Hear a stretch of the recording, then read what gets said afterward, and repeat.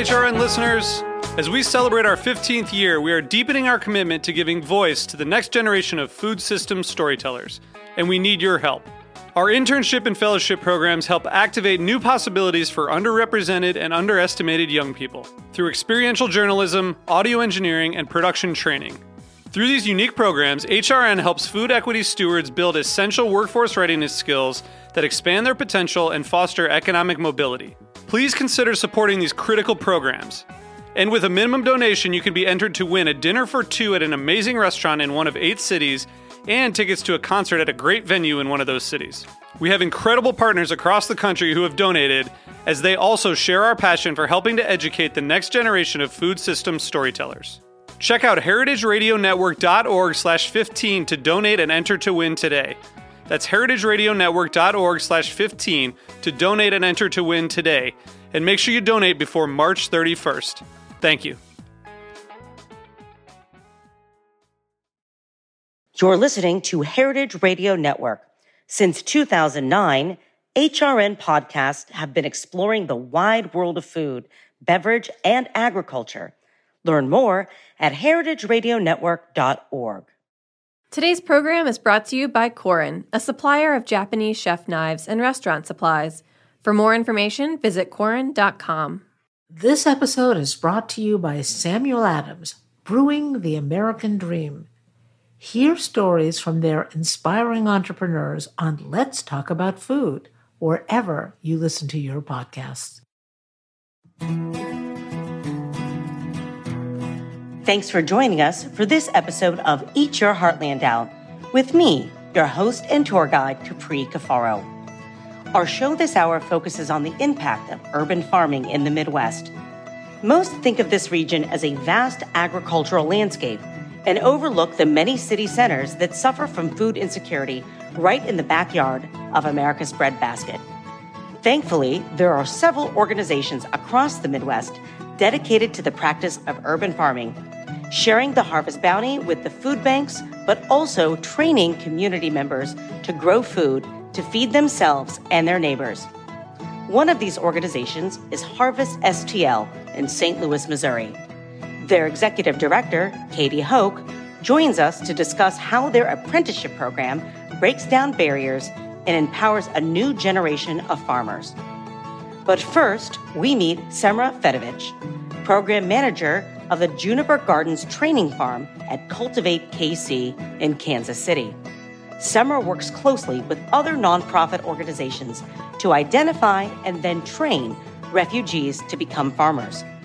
One of those refugee farmers will also be our special guest later in the program. But first, let's welcome Semra to the program. Semra, we're really happy that you could join Eat Your Heartland Out today. Thank you. I'm really happy to be here. Well, you are the program manager for one of the programs at Cultivate KC, Cultivate Kansas City. Before we get into what you specifically do, I'd love you to tell our listeners a little bit about the origins of the organization, Cultivate KC, and, kind of how you've gotten to where you are today. Yeah, of course. So I've been with Cultivate for almost 4 years. But the organization started in 2005, and it started as the Center or Kansas City Center for Urban Agriculture. So it really started at a time where there really wasn't any urban farming or urban agriculture happening in Kansas City. Most of the farming was still going on outside of the city. So our 2 founders, Daniel Dermitzel and Catherine Kelly, they were both actually farmers in Kansas City and met at a farmer's market, and they decided to start the Kansas City Center for Urban Agriculture as a way to promote urban agriculture, to teach people about agriculture, and also just to engage more citizens in agriculture itself. So whether that be consumers, restaurants, youth, people interested in learning more about agriculture. So when the organization started, there weren't many urban farms. They kind of started the first urban farm. They did apprenticeships, lots of outreach events, education, advocacy work, policy work. They had a farm where we were doing apprenticeships, harvesting and selling vegetables, primarily to restaurants, also at farmers markets. And since 2005, the organization has kind of evolved, because now, if you look at Kansas City, we have a really robust urban agriculture scene. There are lots of small urban farmers all around the city. There are tons of farmers markets. There are different organizations that are involved in urban agriculture now. So the organization has kind of just shifted the demand for urban agriculture services. So to date, we have 4 different programs. I manage the New Roots for Refugees program. We have a food access program that primarily helps low-income consumers purchase fresh produce. We have a Westport Commons farm that is a very new program, but that will basically be a small hub in Midtown to help other urban growers in that area. And then we have the Metro Farms and Food Systems program, which offers assistance to urban growers by teaching workshops, having an annual conference, coordinating bulk orders, things like that. And then, of course, we still do lots of public education and outreach and advocacy work. Now, this may seem like a ridiculous question, but I feel like I have to ask it, because I think that some folks listening might be asking themselves this question. When you hear, this is a program about the Midwest, and you're dealing with Kansas City, which of course is, yes, a metropolitan area, but I think that, people, see the Midwest as, in some circumstances, one giant agricultural, location, a place where farms are everywhere. And it seem interesting to people that, there were no urban farms in Kansas City, and there actually is kind of an urban and rural divide, even in states where maybe they're perceived as rural. Did you find, or did the founders maybe convey that it was difficult to get people on board with the concept of, farming in an urban setting, because there was an assumption that you could get, produce or other things off of a farm just, outside the city. So why bother doing it inside the city? I don't think I can really speak to, when they started the organization. I imagine that there was some pushback. Even to date, there is still a lot of work that we have to do to convince people that urban agriculture is important and necessary. I think I'm specifically thinking a lot about urban zoning and planning. A lot of urban planners don't really think about agriculture or food production. I mean, I think they think about green spaces sometimes, but I think, what is a green space? What can a green space be? I think there isn't a lot of outside of the box thinking about green spaces. So there's still a lot of, convincing that we have to do on that end of this is a good use of green space. It has multiple benefits. And yeah, I think a lot of, I can't say this as a generalization, but a lot of the farms that I see around Kansas City, when you head out of the city, they're not really doing a lot of direct to consumer sales. It will be larger scale cattle farms or row crop farms. There isn't a lot of engagement with consumers. And so I think that's where urban agriculture is just drastically different, because we're right there in your face. You see it all the time. It's hard to ignore. And that is where a lot of engagement and learning comes into play. So what about sustainability? You mentioned that, people are trying to kind of reimagine green space. Maybe it takes a little bit of convincing to, make people realize the value of green space. But since, there really has been, an incremental, I think, increase in attention surrounding sustainability, whether that is, more environmentally friendly choices because you're being able to source your food, closer to home, which has a lesser, carbon footprint, or, sometimes there are, roof gardens that, sort of help as well. Has sustainability been part of these conversations? Yeah, so the program that I manage and most of all the cultivate farming that has been happening through our organization, we have always followed organic practices or some sustainable practices in terms of the actual farming that we're doing. We're also in a position where when you're urban farming, you kind of have to build healthy soil because healthy soil isn't present in urban areas. So that's a sustainability strategy. We, at the program that I manage, we push a lot for, like water conservation strategies through using drip irrigation, planting native plants, attracting beneficial insects, attracting pollinators. That's a really big thing. I think a lot of people have heard about, the scare about us losing the pollinators that we have. And what's really interesting is just yesterday, we had a group of folks that work at NRCS, which is the Natural Resource Conservation Service of the USDA, from the state of Kansas, come out and visit the training farm that I manage.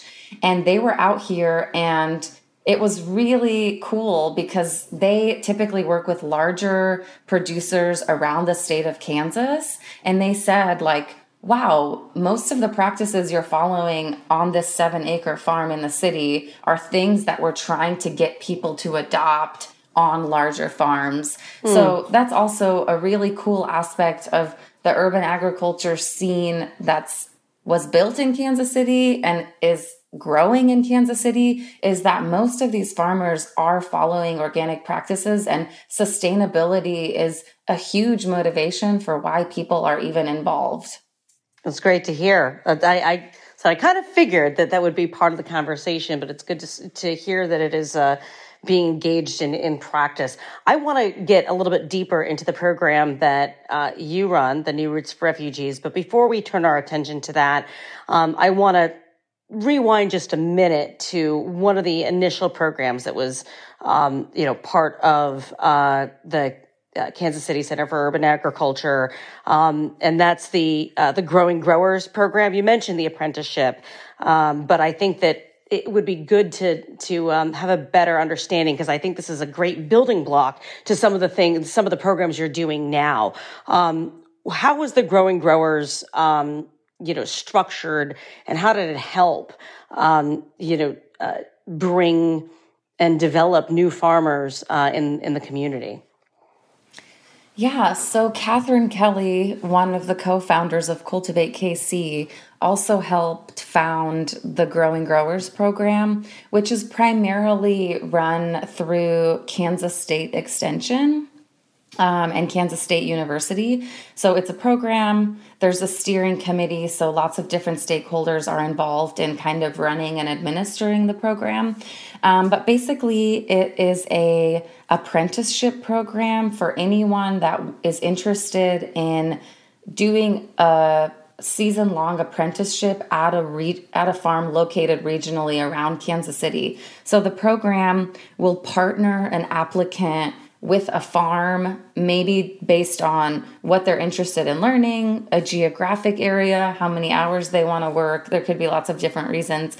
So they partnered the apprentices with a farm. So the apprentice is doing a full apprenticeship at a farm, learning the ins and outs of running said farm. And then they're also a part of a workshop series that happens throughout that entire season. So there could be 12 apprentices apprenticing at different farms, and then they come together like 8 or 10 times throughout the season to attend these different workshops. And so that is a really cool program for lots of reasons. I think kind of the big thing that stands out is that both farmers and people who want to learn about farming benefit.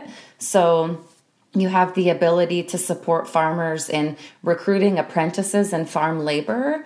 And then you also are connecting all of these different apprentices and farmers both to each other and then just to the greater growing network. So I think that the Growing Growers program is really essential in, developing these relationships between different people that are involved in the food system. I was a Growing Growers apprentice in 2015 and I worked at Fair Share Farm. And so what's really cool is that many of these apprentices, go on to either start their own farm. We have several graduated apprentices that have started their own urban or rural farm. We have several that are working in the food system at nonprofits or at universities or at extension. So it's really cool because we're building this network of growers that are interconnected. Do you find that those that were in the apprenticeship program, as they go on, become mentors to others that were walking in their shoes previously? Yes, definitely. I can think of a couple, that have worked, that did an apprenticeship, and then they started their own farm, and then they host workshops or they host their own apprentices, which is really awesome. And then, people who go into the nonprofit sector, like we still provide workshops and lots of education, and we have staff that sit on that steering committee. So there's definitely, that sense of people, they're a mentee and then they become a mentor. It's wonderful. What a great kind of cycle of paying it forward. So let's turn back to the New Roots for Refugees program. I find this, incredibly impactful from what I know of it, and how you approach, being able to connect with refugees, build your, capacity and reach through partnerships with other nonprofits. I certainly can't, articulate it as well as you, since you live it every day. So, New Roots for Refugees, what is it all about? Yeah, so New Roots for Refugees is a 4-year farmer training program and incubator farm that was founded in 2008. It's a partnership between Cultivate KC and Catholic Charities of Northeast Kansas. So Catholic Charities of Northeast Kansas does most of the refugee resettlement on the Kansas side. So they have a ton of experience in case management, working with refugees, working with interpreters and translators. They just know the populations really, really well, and they provide lots of other support services for anyone, but also for refugees specifically. So it's kind of obvious why we partnered, with our background in managing farms and doing farmer training, and then their background with working with this population. It was a really good fit. So the program is structured as a 4-year program. So we recruit new families every fall that have some type of agricultural background from their home country. And this could really vary. Some farmers had their own farm and were growing and selling. Some were working for someone else's farm. Maybe they were just selling produce for another grower. But in some way, they were involved in agriculture in their home country, and they come here and they still want to work in agriculture. So farmers spend 4 years on our shared farm, which is called Juniper Gardens Training Farm. They each receive their own 1/4-acre plot. They have access to a shared greenhouse to start their transplants, a shared wash stand and cooler area, access to shared equipment and a tool library. And then we also have a supply store where we can resell them supplies that they might need while they're farming. And then while they're in the program, we teach English classes in the winter, a series of farm classes in the early season, so February through April. And then once the growing season starts, we shift to providing one-on-one technical assistance to farmers and then supporting them with sales. So all of the farmers go to either one or more farmers markets throughout the metro, and they all are able to sell through an aggregated CSA and wholesale that we as a staff aggregate and distribute. This year, we're also members of a local food hub, which is called the Kansas City Food Hub, which is a farmer cooperative where they also aggregate produce and sell. And they are really trying to reach larger institutional buyers like schools or corporate cafeterias. So we're excited about that new partnership. Fantastic. So, I'm assuming you work with Catholic Charities to recruit from those, clients that they may know or have as they work with the refugee resettlement, right? Correct. Yeah. Catholic Charities leads on recruitment because they do have lots of relationships with refugees that come through their agency. But interestingly, we've gotten to a point, this is the 15th growing season of the program, and Wow. we kind of we've gotten to a point where we don't have to do a lot of recruitment because there's a lot of word of mouth that's happening with people who have been in the program or know someone in the program. So we have lots of farmers that reach out to us before recruitment even begins, and we kind of start a list. But then we still advertise it, through Catholic Charities of Northeast Kansas, and then JVS, which is the Refugee Resettlement Organization on the Missouri side of the city. Are there any specific refugee groups that you find are more prevalent in sort of your applicant pool? Maybe because there's more of an agricultural background for those particular cultures, or because there's just a higher volume of those refugees settling in your region? Yeah, so refugee resettlement totally varies. Currently we primarily serve refugees from Burma or Myanmar or Congolese farmers. So either they came from the Democratic Republic of Congo or Tanzania or Burundi, other countries around that area. And as refugee resettlement shifts to support other populations, our program participants shift in who we are supporting. But I would say that it's a little bit slower. So, we had a huge influx of Afghan refugees. Well, we're probably not going to see any of those interested in the program for at least a couple of years until they've kind of had time to settle in, figure out where they're going to live, where they're going to work, where their kids are going to go to school. So there's a little bit of a lag. That makes sense. Yeah, I mean, it's so overwhelming to, go through this process and, get acclimated to an entirely new community. But it's wonderful to hear that there are these tools that are available to the refugees that are finding the Kansas City region as their new home, and being able to give them those tools necessary to, become self-sustaining and build upon skills that they already have. So what's going to be sort of the next steps? Is there a vision for the program going forward? Do you have any new things you might be adding to the mix for the New Roots for Refugees? So I didn't mention this, but since 2008, when we started the program, we've graduated 40 families from the program, and about 31 of those are still farming. So we have a really big percentage of folks that are still growing around the metro. So in the past couple of years, we have recognized the need to provide more support for graduates. We train about 12 families per year, and we have 31 graduates. So that's kind of been a shifting focus. We've also recognized plots that can be leased to graduates, and we're also, leasing greenhouse space and cooler and wash stand space, so that even if farmers have somewhere to grow, they don't really have the burden of needing to build a greenhouse or build a whole wash stand. That's something we're hoping to increase the capacity for in the next, hopefully, year or two. We own an acre right next to Juniper Gardens that is completely undeveloped, and we're hoping to add a whole nother larger greenhouse there and build an additional wash and storage area, because we have had folks graduate from the program that have purchased land within a mile of the training farm. And so this is a really great opportunity for us to have more shared infrastructure, so that the land that they purchase near the farm can be just for growing produce, and they don't have to use up precious growing space to build this infrastructure. Wow.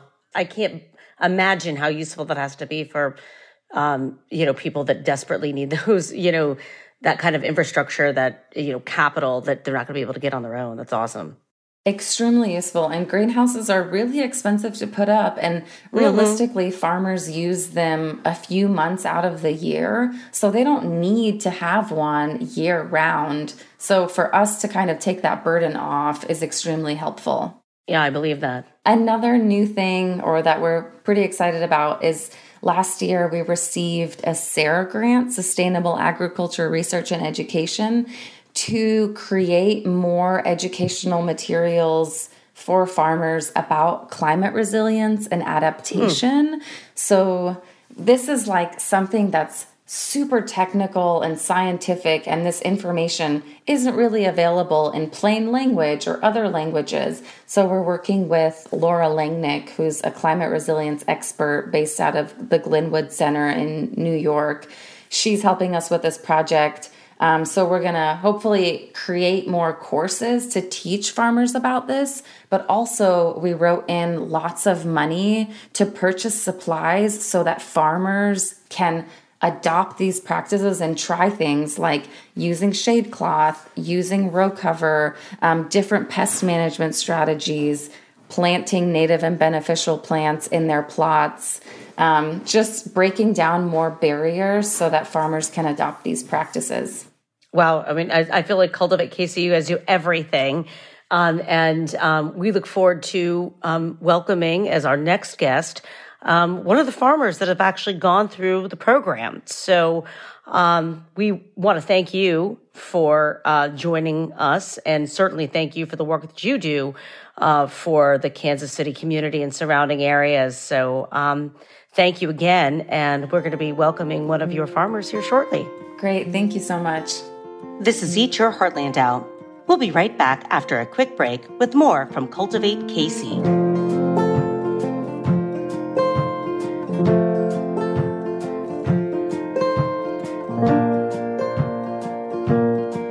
Today's program is brought to you by Korin, a supplier of Japanese chef knives and restaurant supplies. Korin is proud of their Japanese culture and traditions, but they want you to know that their products are not just for Japanese restaurants. Their knives and tableware bring out the best qualities of food from every culture and fit into every restaurant from French to Pan-Asian to American. And that is why they're located in New York City, where people from every country in the world come to eat. Korin's Tribeca showroom is home to the most extensive collection of Japanese chef knives in the world, including Japan. Stop by to view their exquisitely designed tableware and the rarest natural sharpening stones. They have a whole range of knife services from repair and rust removal to reshaping and realigning. Korin is dedicated to this ideal, bringing the highest quality Japanese design to your table so you can experience the unparalleled quality of Japanese craftsmanship in your home or restaurant. For more information, visit Korin.com. Welcome back to Eat Your Heartland Out. This hour, we're focused on urban farming efforts in the Midwest.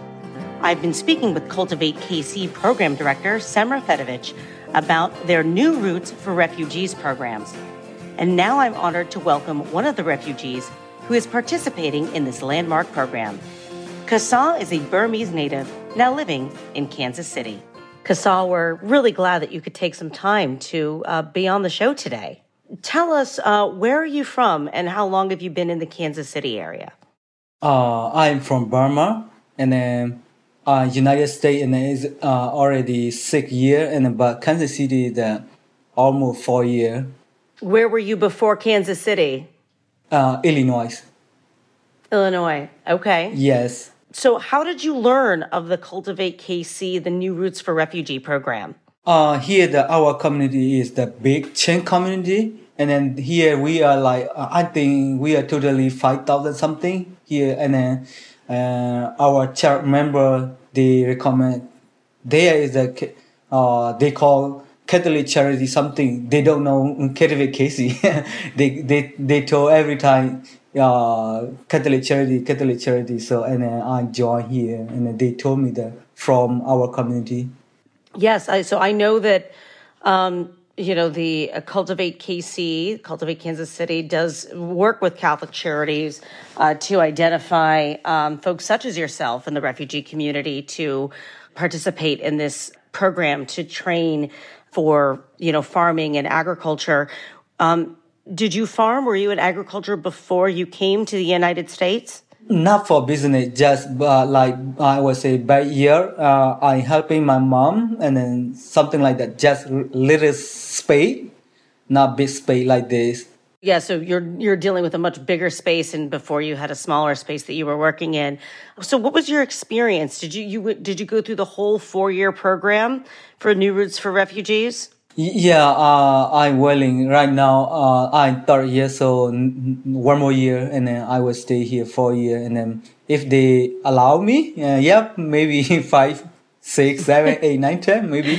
That's great. It sounds like you've enjoyed it. So what have you Yes, learned so far? What has happened in the last 3 years? a lot. Think too much, so I don't remember that one, but really different our the weather, and then we don't have the snow our country, just is it cool, but sometimes very cool, but not like this. So the big issue is the weather, and then very hot summer, and then our country not like this, not very hot. No, never. I would say never 100 something. Here the some 100 and then 90. This week 90. So Yeah. really hot. Is it really different? Yeah, it's a different climate. I hear that from a lot of people that have moved into the Midwestern communities, across the region, that it takes a little bit of getting used to that, the climate being, extreme in some ways. You have the heat and the cold, like you said, big storms. And so, you have to adapt and learn about how you can grow in those kinds of environments. What are you growing now? What are you working on? I grow, I would say like beet, radish, the color green, sweet chard, something like. I try a lot, fennel, and then but sometimes I don't really know yet what happened. Last year might be very good, this year no good, and then last year my fennel no good, but this year very good, and then so really confused, and then. Well, that's part of the learning process, right? And people that have been growing for decades, they have a good crop one year and a terrible crop the next, and there's a lot of factors that go into that. Oh yes, yeah, yes. So, how do you think that participating in the New Roots for Refugees is going to impact, your life going forward?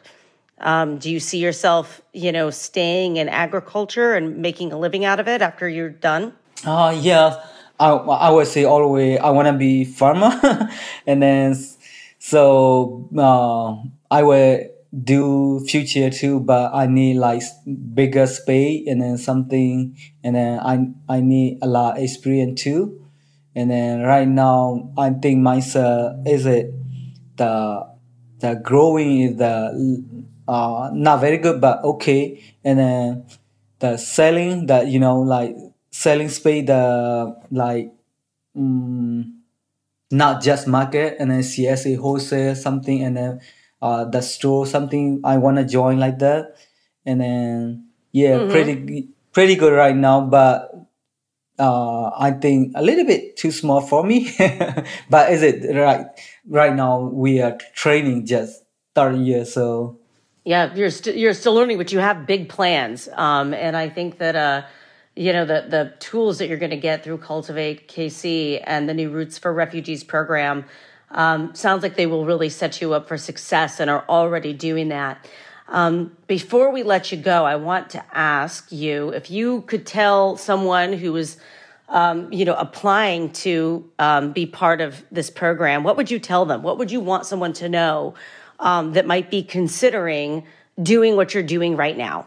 I wanna tell you the new people, and then like how to say follow instruction. I would say like that, and then what they say, and then first year, second year, and then after first year, second year, and they will got a little bit experience. So first year and second year, like be patient. And then sometimes I would say we make money for just gas, so not extra money, something like that. So the first year and second year we need to patient, and then third year, fourth year maybe we will got a little bit extra, and then patient. Thank you. Patience. Patience is a virtue, and patience is important, particularly when you're growing things and you're dealing with a lot of different factors, and you kind of have to wait for things to come together. We can't rush nature. Patience sounds like a very good piece of advice for anybody that's considering participating in the program. Thank you so much for taking the time. I know you're busy, but we appreciate you coming in, from growing and spending some time to speak with us today. Stick around for more Eat Your Heartland Out after these messages. I'm Louisa Kasdan, host of Let's Talk About Food. I recently hosted an exciting live podcast event in Boston and interviewed incredible women entrepreneurs who have received small business coaching from the Samuel Adams Brewing the American Dream program. When I was applying to law school and I got in, I said, you know what? I'm still young. Let me pivot and go into the food industry and really follow my passion. I was kind of scared. It was a new thing to me. It was like, hey, I don't want me in the newspaper. I just want to be in my room, in my house. So that was when I'm like, okay, now that I'm in the local newspaper, I better not disappoint the people that, that have this belief in me. And on the days that you're tired or you feel defeated, just keep going. And 10 people might tell you no, but that doesn't mean that's your end result. You just have to keep going. Hear their stories on Let's Talk About Food, available wherever you listen to podcasts. Thanks again to Samuel Adams Brewing the American Dream for supporting this episode.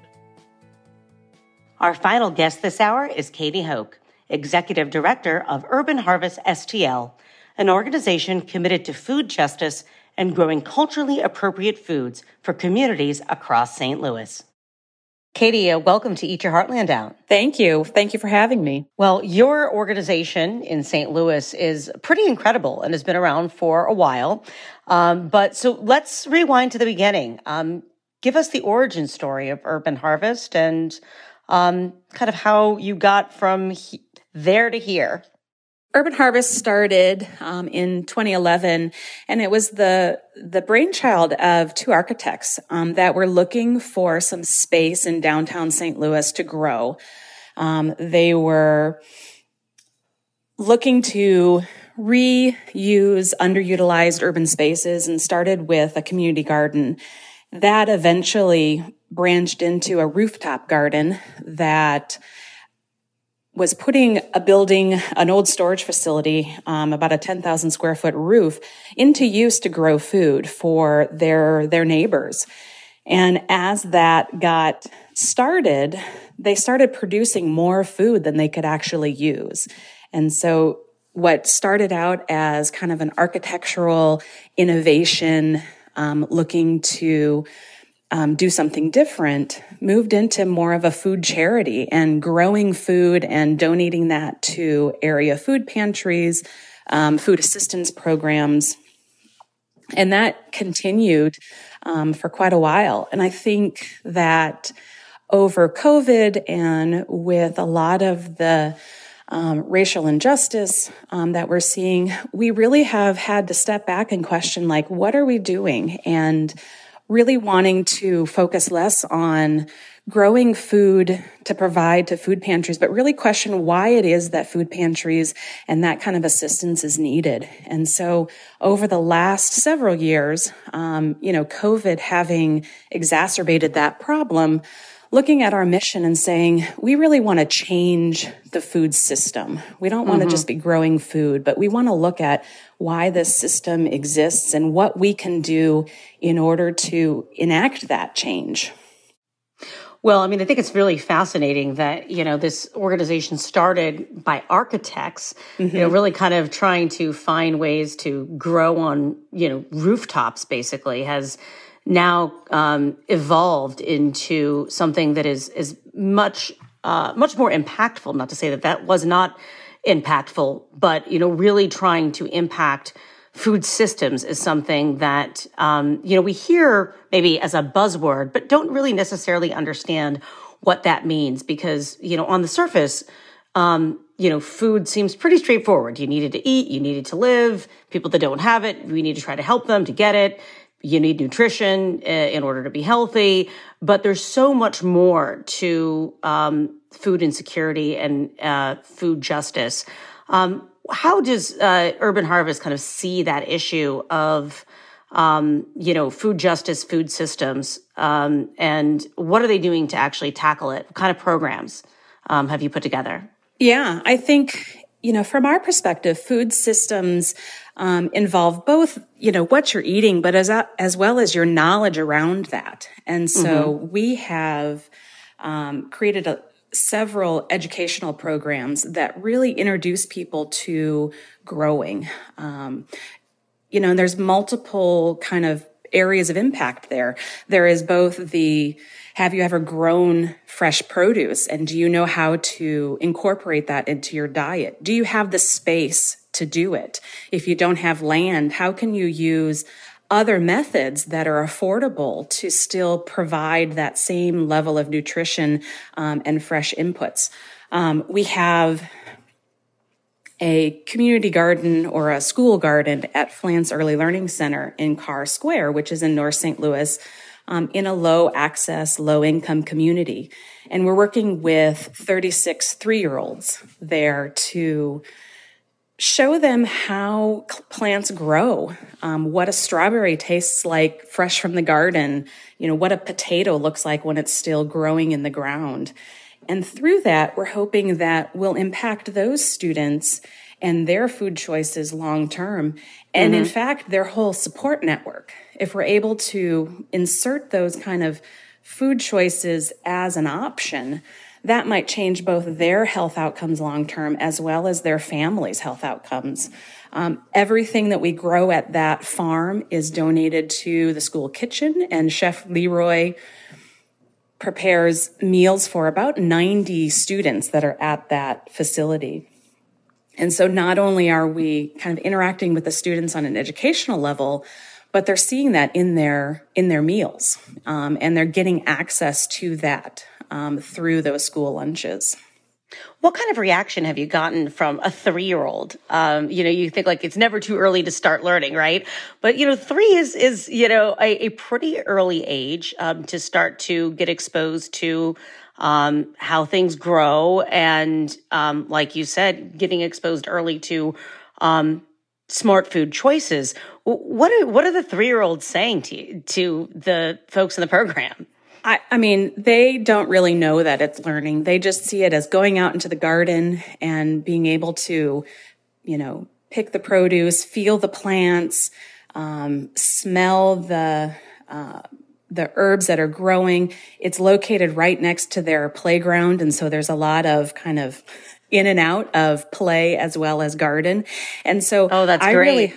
I really hope that they don't see it as a lesson, but it's more just part of their life, because that's the kind of impact that we want to see, that people no longer see this as a choice that they're having to make, because that's what the food system is, choices, that it's just part of their life. And so we have lots of fun with those students during their weekly lesson. Oh, I bet. And kids love dirt, so that helps, right? Correct. What about their families? I mean, what kind of, feedback have you gotten from families, caregivers, community members, for these kids, and that are participating in the program? What have they been saying? I think it's really interesting that we have tried to focus what we grow and our curriculum around that community input, whether that be family members or the chefs or local residents that are around that area. We really want to be culturally responsive or culturally appropriate in what we're growing. So, for example, at Flance, there's a measurable Somali population. And so our response to that is really trying to figure out what it is that will make that population feel welcome. And so we have done that through growing sorghum. It's something that we can grow that they would recognize and welcome them into that farm and know that that's a space for them. we need to do a lot better job at kind of bringing those groups in. And so we're doing some workshops at that space that focuses on, kids and edible art and having fun in the garden. Yeah, I was just going to ask, and you've actually partially answered this question, but how do you get that feedback? How do you identify that sorghum is something that, the Somali community, needs or wants? Or how do you get that feedback from the, school kitchen, and the people that, and the students and families that, utilize that facility? What kind of give and take? How do you assemble and really kind of synthesize that feedback to put it into practice? Sure. We have great partners at Flance and all of our sites. And so we don't grow on our own land. We're in partnership at all of our 4 farms with another organization. And so whether it be working with their in-house chef, like Chef Leroy at Flance, to say what it is that he wants to prepare, how we can support that through our growing, working with the school administration to see what are the shifts in your population, and how we can kind of match that up.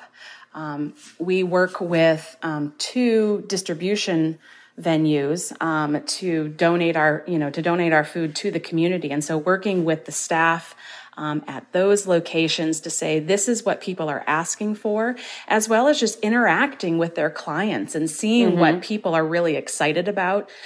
We did our first donation at a food pantry in North St. Louis and had a whole harvest worth of mustard greens.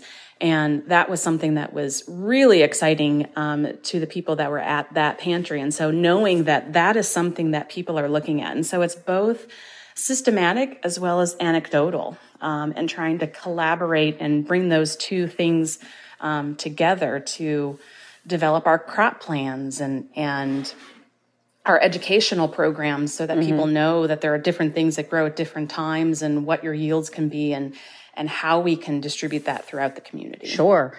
It's a mutual education, it seems.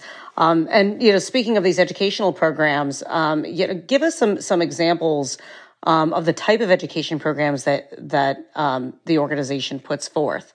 Yeah. I think our main program outside of our work with early learning centers is our apprenticeship program. This is an 8-week program that has both an in-class lecture workshop component as well as work out in the on our farms. And so people are learning about things during their weekly seminar and able to then apply some of those things when they're out on the farms once a week. We also try to bring in different growers, BIPOC farmers, so that we are not only putting forth our techniques, but really sharing that this is a community and that there are lots of people that are growing in lots of different ways based on their specific experience and their location. And so another important part of this is having field trips to those spaces. In our first cohort, we were able to visit George Washington Carver Farms, which is a project of Ujima in St. Louis. And Nick Speed, who is the founder of that, is starting a brand new farm. We were out there digging up the old fence posts and there's nothing there. And so that's a great experience for our apprentices to see you can start with nothing and get great results. This will be going to New Roots Urban Farm and some other farms throughout the area throughout the summer. There are 6 cohorts that go for 8 weeks. And so we start in March and it'll take us through October. And so each of those cohorts are getting a little different experience based on the growing season and the time of year. Sure. I can imagine. I mean, there is those variations. And you mentioned that as, the the apprentices in the individual cohorts, they go to field trips, they get exposed to different methodologies utilized by, different communities and exposing them to BIPOC growers. And I would love to get maybe a tangible example of some of those differences that, may be exhibited, when an apprentice goes on a field trip and they see something new. Yeah, I think the biggest thing is we really want to attribute appropriately these growing techniques. And so we use these on our farms, but a lot of farmers are using Afro-Indigenous techniques that have been kind of reintroduced as this new thing, the no-till gardening, the regenerative practices. And so as opposed to tilling up the earth and having to add fertilizer and add different soil amendments in order to re-energize that soil at the end of the season, as opposed to pulling up your plants and leaving nothing in the soil, cutting them off at ground level and leaving those roots to be in the soil to eventually become, in bed composting and reintroducing those nutrients and that material to the soil that will improve it over time. Those are things that we utilize, but we have learned those through other growers. And so to see them in practice other places, there's, sheet mulching techniques where you can utilize your old cardboard to provide mulch and coverage for your plants, and it eventually breaks down and again becomes compost and enriches that soil. And so there's lots of no barrier techniques that we just need to relearn because they've been around for hundreds of years. I love this. This is like literally taking like cultural competency to a whole different level, recognizing that, a number of these practices, while still utilized today in different ways, their origins do come from, indigenous or Afro-Indigenous, communities and practices. What a wonderful way to, elevate, and re-educate, the community. So people really understand, the contributions that are being made, and where they come from, because, everything has a context, everything has a backstory. And sometimes we forget that. So I think that's wonderful. The other thing that, I think is great about your apprenticeship program, my understanding is that you really do prioritize applicants from, low income, low access communities, and even have some retirees as well in the mix.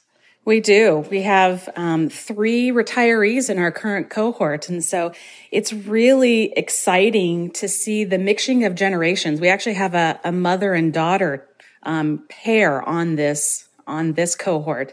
And so to see those interactions and, one of our current apprentices has, 10 years of experience growing things in his backyard, but he just hasn't had a whole lot of luck. And so being able to provide him just that little bit of information to help him get over whatever he was experiencing in his backyard, really has energized him to be more involved.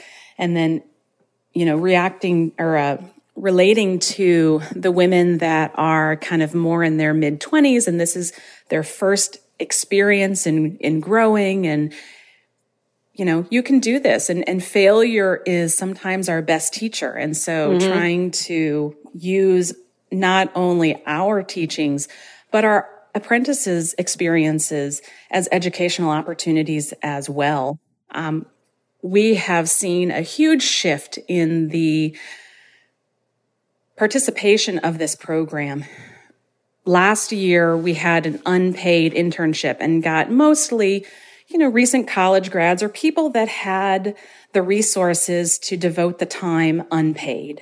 Sure. This year, we have shifted to providing a small stipend as well as transportation assistance. We did a lot of our recruitment through our distribution partners.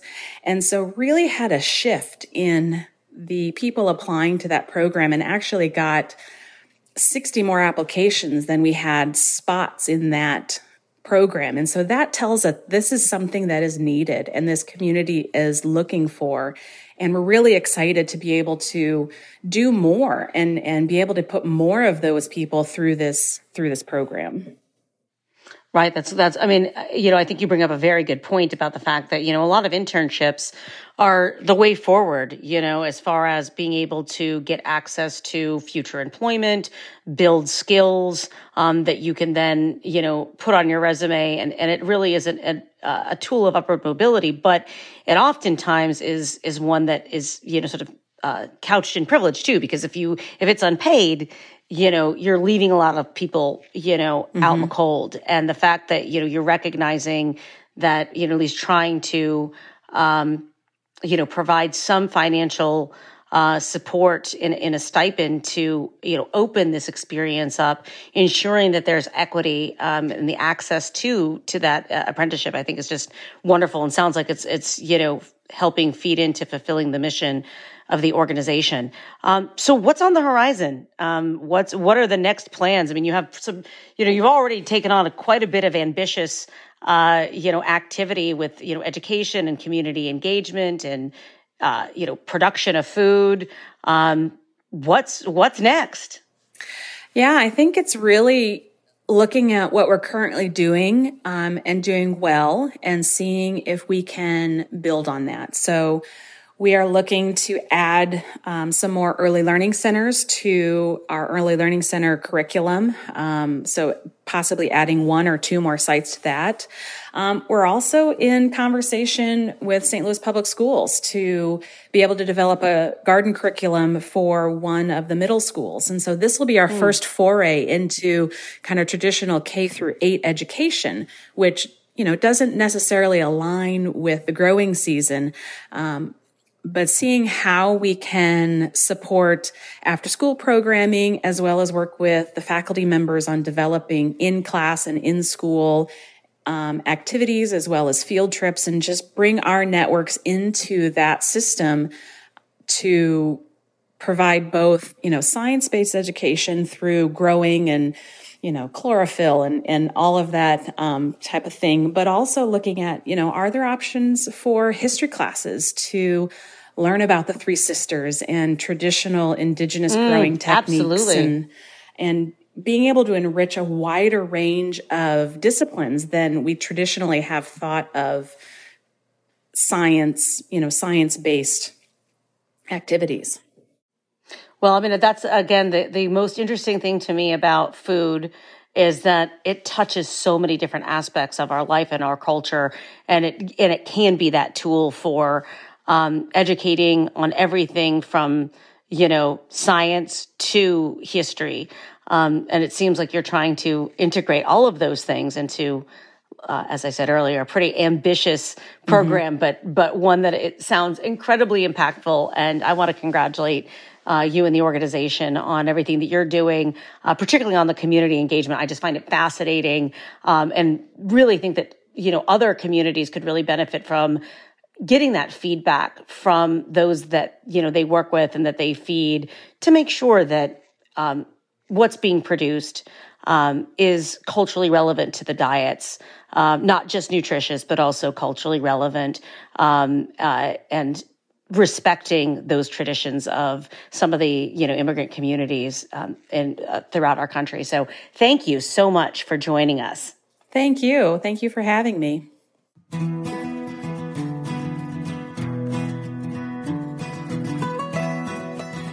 Eat Your Heartland Out is powered by Simplecast. Thanks for listening to Heritage Radio Network, food radio supported by you. Keep in touch at heritageradionetwork.org/subscribe.